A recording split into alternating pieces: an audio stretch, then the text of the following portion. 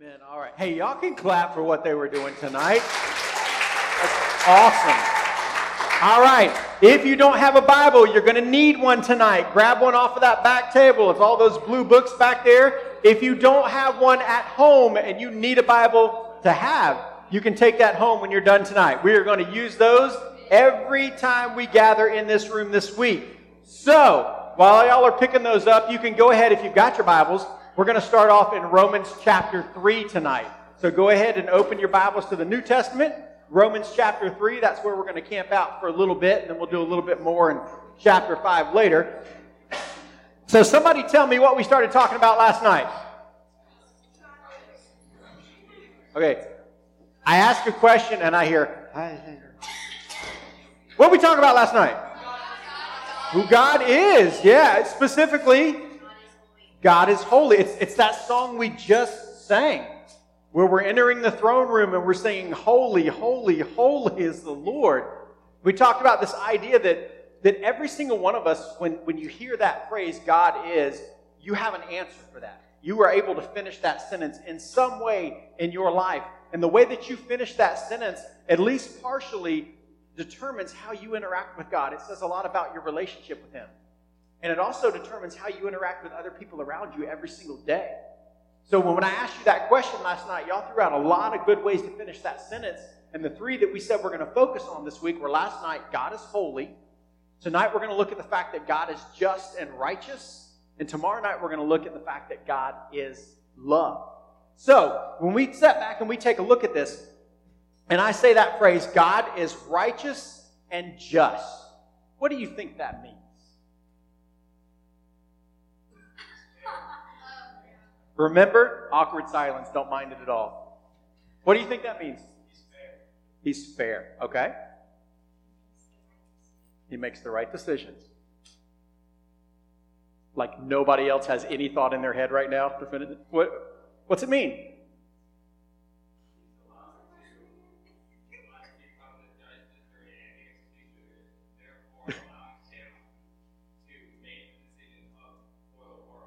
Okay.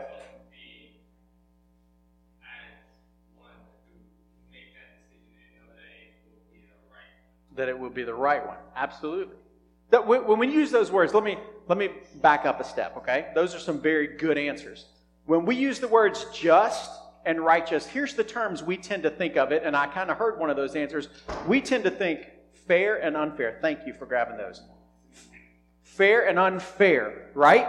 You guys are used to those words. Like, have you ever have siblings and you get an argument with your sibling, your brother or sister, and the phrase comes out of your mouth, well, that's not fair. You ever had that happen before? Yeah, there's a couple of us in here. Can I tell you a secret? And your parents may have told you this. Life is not fair.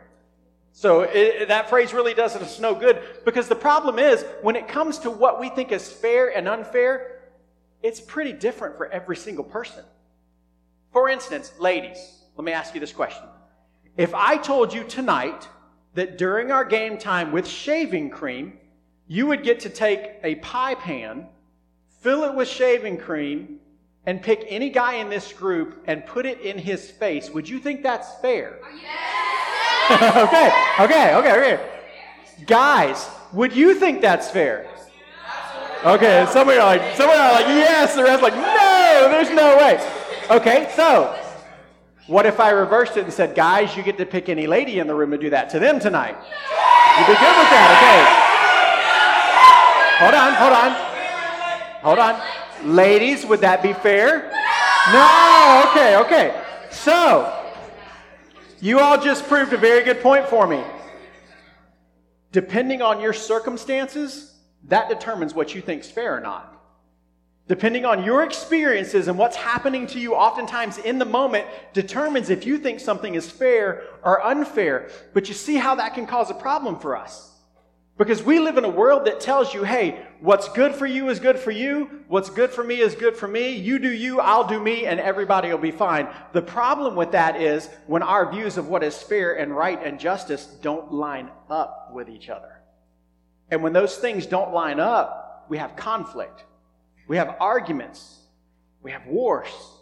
We have all kinds of things, backbitings, gossip, all kinds of stuff starts to happen because our standard of what is fair and just and righteous changes based on your situation and who you're talking to. So here's the thing, when we take a step back from that and step out of our own selves and we start to look at the world around us, if we live in a world where everyone has a different standard for what is just and what is righteous, then the problem is we can't solve those problems and make the world a just and righteous place because we can't come to agreement on what that is. So there has to be a standard outside of ourselves. It comes down to something called the problem of evil. Have you all ever heard that phrase before? Anybody? Okay. Do you know what it is? Can you explain it?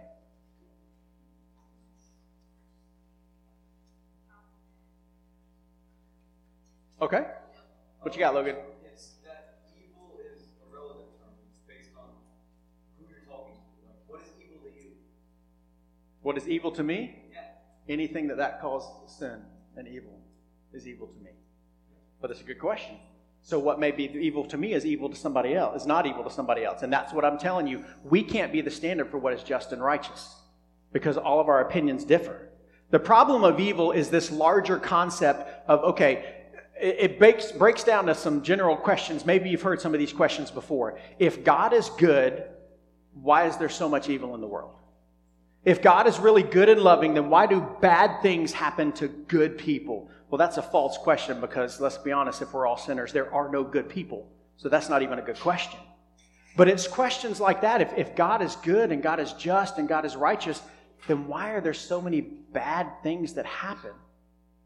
And the problem we fall into is the fact that we are judging what is just and righteous for God by our standards. And yet we've already determined we can't set that standard. Because the fact is, we have sin and evil in our own hearts, and if we can't fix that problem for ourselves here, how in the world can we fix it out there and deal with the problem of evil? And that's a problem that different religions and different people have been trying to answer for years and years and years. And most times, most major religions and most people that will tell you that if you're going to solve the problem of evil, you've got to fix this first. You've got to get the sin and the evil out of your own heart. And here's how you're told to do that. You're told to do that by being kind to people, by loving people, by serving people, by giving money, by building stuff, by doing all of these things. And the problem is all of those things are still external to the sin problem that we have inside. Because we can't fix that sin problem. And if we can't fix that sin problem, no amount of good we do in the world will fix this. Therefore, the problem of evil will always exist. That's why we've got to take a step back and say, if it's a problem here, then I can't set that standard. You can't set that standard. Society can't set that standard. There has to be something outside of us that actually is righteous and just. And that's why we have to turn to the Word of God. Because the one thing that never changes is God. The one person that is constant, consistent through all of time, from the beginning of creation, from before creation up until now, and will be for eternity, God does not change. He is the standard for what is just and what is righteous. And we see that all over Scripture as we walk through some of these different passages. So if God is going to be that standard, then that standard is what we've got to go to right here in Scripture. And let me tell you something about God being just and righteous.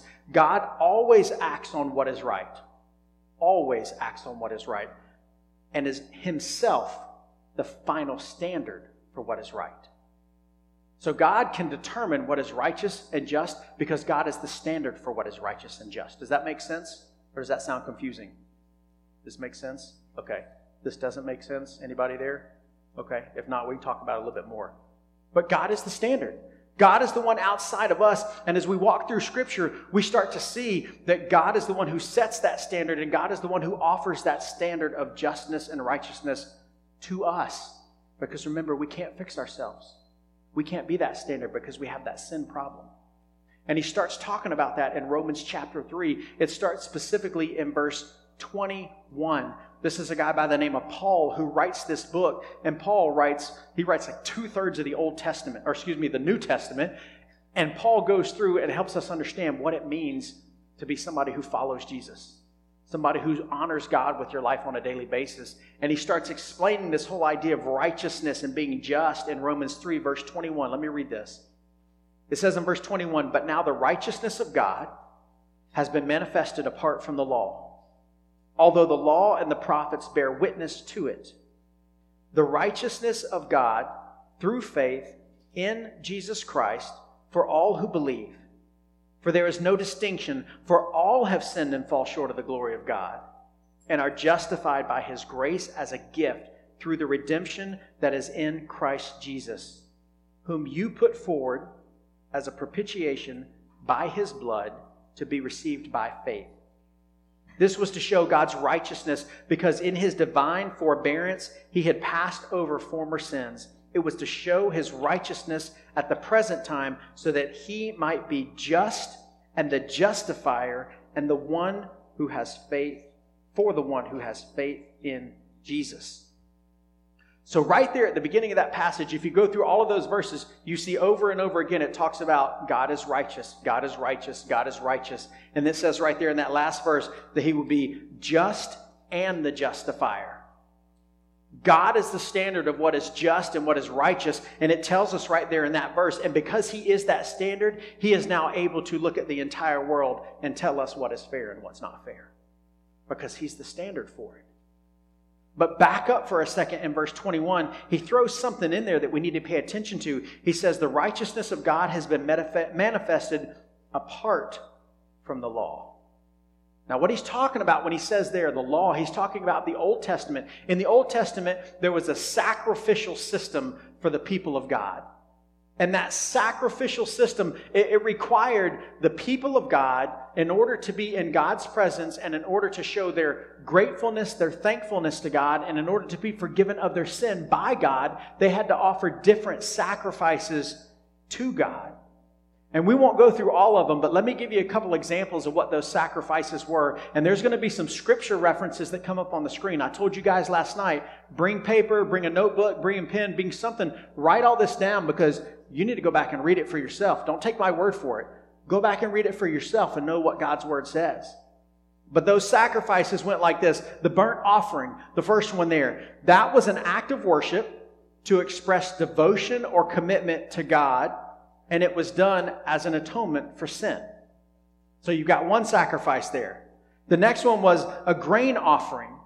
The grain offering was to express thanksgiving in recognition of God's provision and God's unmerited goodwill. That means we didn't deserve it toward the person making the sacrifice. Then there was the peace offering. This was a sacrifice of thanksgiving and fellowship followed by a shared meal, which means, hey, I'm sacrificing this to God, and we're going to have this friendship through that sacrifice. The sin offering, the purpose of that offering was to atone for sin and cleanse from defilement, which means the people of God had not kept their lives holy the way God had given them. Remember those 10 commandments we walked through last night? They had not stayed holy the way God called them to be holy, so they had to offer a sacrifice to pay for that sin in their life. And then the trespass offering. This was given as an atonement for unintentional sins, and it required reimbursement to an offended party. So you did something accidentally, like you accidentally killed your neighbor's ox. You got to go give this offering, and it's to make peace with that person and to actually pay them for what was taken for them, and it was a cleansing for sins. Those were just a couple. There were all kinds of offerings in the Old Testament that the people of God were required or asked or directed by God to make towards God. And every one of those activities had a purpose, and they all had to do with the person and the character of who God is. Every single one of those in those sacrifices, they had to do with making themselves right before God and sometimes with other people.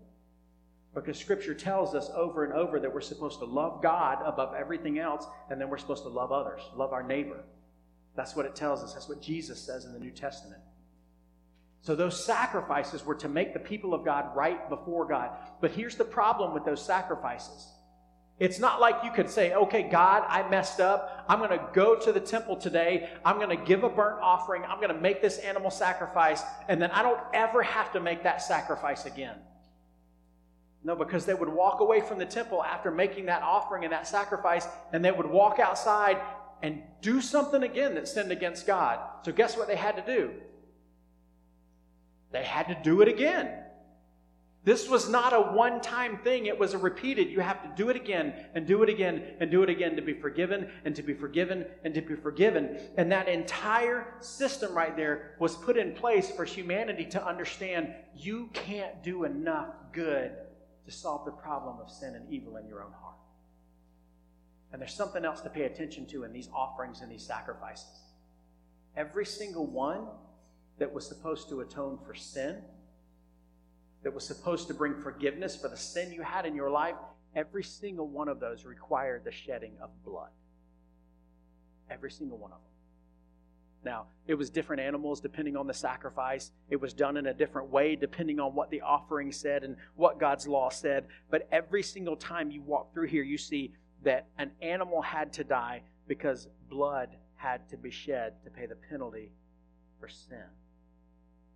And we don't just see that in the Old Testament sacrificial system. You can see that God had that set in place farther back in the Old Testament. If you go back, and you don't have to flip there, but in Exodus chapter 12, you see where Moses has the Passover feast, and that Passover feast was done in remembrance of the fact that when God was sending the plagues through the land of Egypt, and Moses was trying to bring God's people out of Egypt, like we talked about last night, God sent the angel of death through Egypt. And God's people were told, you're going to take a lamb, you're going to kill that lamb, you're going to take its blood, you're going to put it over your doorpost. And as the angel of death passes through the land of Egypt, all of the firstborn children, all of the Egyptian houses, they're going to die. God says, I'm going to wipe out that future generation. But in order for you to be saved and to be covered and be forgiven of your sin, you put the blood on your doorpost, and the angel of death will pass over your house, and nothing will happen. So you see that blood requirement for that sacrifice, for that covering of sin. But you can go back even further than that. If you go back to Genesis chapter 4, you see the account of Cain and Abel, Adam and Eve's sons, and how they brought sacrifices to God, and God was pleased with one, and God was not pleased with the other. So the one brother goes and kills the other brother, and sacrifices has to be made to cover for the sin. But you can go all the way back to Adam and Eve. And you can look in the Garden of Eden, when Adam and Eve take the fruit, when they disobey God, remember the one thing God said, don't do this. And they said, nope, I'm going to do that anyway.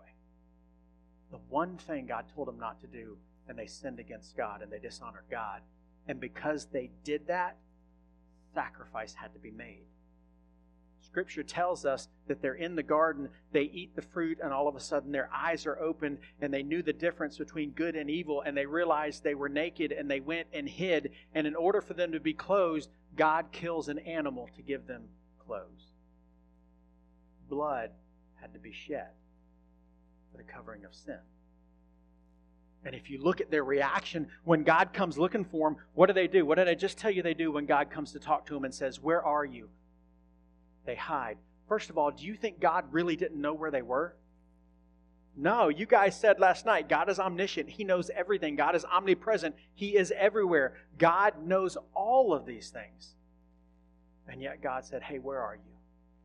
And they said, we hid because we were naked. He says, who told you you were naked? And right then you see the fear and the shame and the guilt that comes from sin. That comes from disobeying and dishonoring who God is. And Adam and Eve could not solve that problem for themselves. The problem of evil, because in that moment they were by nature sinners. And because they chose to sin, we are now by nature sinners. Scripture tells us that it's passed down to every generation. And that's who we are. And yet, as we look at this right here in Romans chapter 3, it starts over again in verse 21. He says, but now the righteousness of God has been manifested apart from the law, So God has provided His justness and His righteousness to humanity apart from the Old Testament sacrificial system. It means God has done something on our behalf. He has stepped into humanity and done something that what we were trying to do could never solve the problem of. It says right there, it says, although the law and the prophets bear witness to it, the righteousness of God through faith in Jesus Christ for all who believe. For there is no distinction for all. Every single one of us. As I said last night, your 99-year-old grandmother who thinks you're the cutest thing in the world and pinches your cheek and just loves to bake you cookies, she's a sinner. I realized this many years ago. Well, not many years ago. My daughter's only 10 now. But when my daughter was about a year and a half, is that right, Kathleen? We were sitting at the dinner table one night, and we were talking about something, and the boys were talking about different stuff, and I only remember the conversation, and Michaela just wanted to be a part of the conversation. And at one point, she says, I can make fire with my hand. And in that moment, it hit me. My beautiful, precious little girl is a dirty little liar. She's a sinner. My little child that could barely talk is a sinner. Because we all are. That's what Paul is talking about right there. For all have sinned and fall short of the glory of God. I'm sorry, I didn't mean to embarrass you. But then it goes on and it says, and are justified by His grace as a gift through the redemption that is in Christ Jesus, whom God put forward as a propitiation by His blood. Do you all know what that word propitiation means? Not a clue. It means He's a substitute. It means Jesus hung on a cross and paid the penalty that was owed for sin in our place. He was our substitute. Because if God is holy, and God is just, and God is righteous, and God cannot be in the presence of sin, then we cannot pay the cost that is owed for our own sin. Because we don't meet God's standard. God had to take action Himself. God had to step into humanity and do what we could not do so that we could know Him and have a relationship with Him. Paul not only talks about that in Romans chapter 3, he also talks about it in Romans chapter 5. In fact, he brings laser focus to what he's talking about in Romans 5, starting in verse 12. It says, therefore, just as sin came into the world through one man, and death through sin, and so death spread to all men, because all sinned. For sin indeed was in the world before the law was given, but sin is not counted where there is no law. Yet death reigned from Adam to Moses, even over those whose sinning was not like the transgression of Adam, who was a type of the one who was to come. But the free gift is not like the trespass. For if many died through one man's trespass, much more have the grace of God and the free gift by the grace of that one man, Jesus Christ, abounded for many. He's saying every single one of us is infected with sin, affected by sin, because of the choice that Adam made. One man's choice caused sin to enter into every person in humanity for all time, except for Jesus. Because Jesus was God in the flesh. And this is where it's crazy. We can't wrap our minds around it. Jesus was 100% God, and yet Jesus was also 100% man. Scripture tells us He was tempted in every way that we're tempted to sin, and yet He did not stumble. Scripture also tells us that He is God in the flesh. The knowledge, the power, the presence of who God is on earth in human form. And what Jesus did is He took our place on the cross. He was a propitiation for our sins. And then it says here, and the free gift is not like the result of that one man's sin. For the judgment following one trespass brought condemnation. The judgment of a just and righteous God. But the free gift following many trespasses brought justification. For if because of one man's trespass death reigned through that one man, much more will those who receive the abundance of grace and the free gift of righteousness reign in life through the one man, Jesus Christ. What we find happening here is all of this going full circle. Adam and Eve sinned against God. Because of their choice, we're all infected and affected by sin. And while we may say that that's not fair, why do I have to pay the penalty for something that Adam did so long ago? We got to remember, we don't set the standard for what's fair, do we? We've got sin, so we don't get to determine what's just and what is righteous. God does that because God is holy. Because of sin, we deserve His wrath. Yet because of His love and what we see right here in Romans 3 and Romans 5, because of His love, which we'll explore more of tomorrow night, He satisfies His own justness and His own righteousness on our behalf. He does what you and I cannot do. If sin requires a blood sacrifice, an offering, yet you and I are scarred with sin, you and I can never make atonement for that sin before a just and righteous God. It takes God acting on our behalf. It takes Jesus stepping into humanity. Jesus, who was God in the flesh, who lived a life without sin, who even though He was around the problem of evil every single day of His humanity, was never internally touched by that problem of evil or by sin. Jesus, who gave His life on a cross, taking the judgment that you and I rightly deserve. A punishment that is demanded by the righteousness and the justness of who God is. And Jesus, who rose from a tomb 3 days later and defeated death and conquered sin. In that, Romans 3 and Romans 5 shows us that Jesus provides a way for you and for me to experience the righteousness of God that Paul talks about in Romans chapter 3 and Romans chapter 5. And when you grasp that, when you understand that God is just and God is righteous, and we have absolutely no reason, nothing about any one of us in our lives to ever be able to be in the presence of God and to worship Him and to have a relationship with Him, and yet He offers it to us anyway. When you grasp that, you know what it means to be loved by God. And in that instant, you can say, God, I'm a sinner, and God, I can't fix myself. I need the sacrifice of your Son, His death, His burial, His resurrection to forgive me of my sin. And I want to follow you with my life. In that moment, Scripture tells us you belong to God, and nothing can take you away from Him. And then you have the opportunity to pursue His holiness. And then you really understand what it means when it says God is just and God is righteous.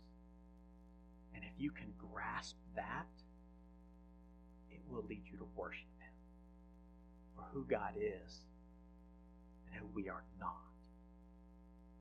That's only a question you can answer tonight. Do you understand that God is just and God is righteous and you are not? That you are in desperate need of a Savior. And that's who Jesus is. If you're here tonight and you're not sure, you've never put your faith and trust in Jesus, you've got questions about it, you've never even heard some of this before, we're going to stand up in a minute and we're going to sing one more song, and I'm going to be standing right over here, and if you want to talk to somebody, come see me. Or go talk to any one of the adults in this room. They would love to talk to you about who Jesus is. But if you're here tonight and you say, I've been forgiven of my sin, and I'm a follower of Jesus Christ, then does that knowledge cause you to worship? And I don't just mean singing. Yes, we express it through singing, but I'm talking about every single day of your life to worship God in everything that you do. When you understand who God is, that's what it'll do in your life. Let me pray. God, we thank you. God, we thank you for who you are. We thank you for the opportunity we have to come here this week and to spend time, God, focusing on you. And God, I pray right now that as as we get up, as we sing this last song, God, as we get to go outside and have some crazy, messy fun tonight, God, help us to worship you. Help us to have a heart that is truly humble before you in every area of our life. God, help us to know that you set the standard for what is right in this world. We will never be holy as you are holy, God, but help us to pursue you. God, I pray right now, anybody in here that's never put their faith and trust in you, God, grab a hold of them right now. Show them how much you love them. It's in Jesus' name we pray. Amen. Let's stand and sing.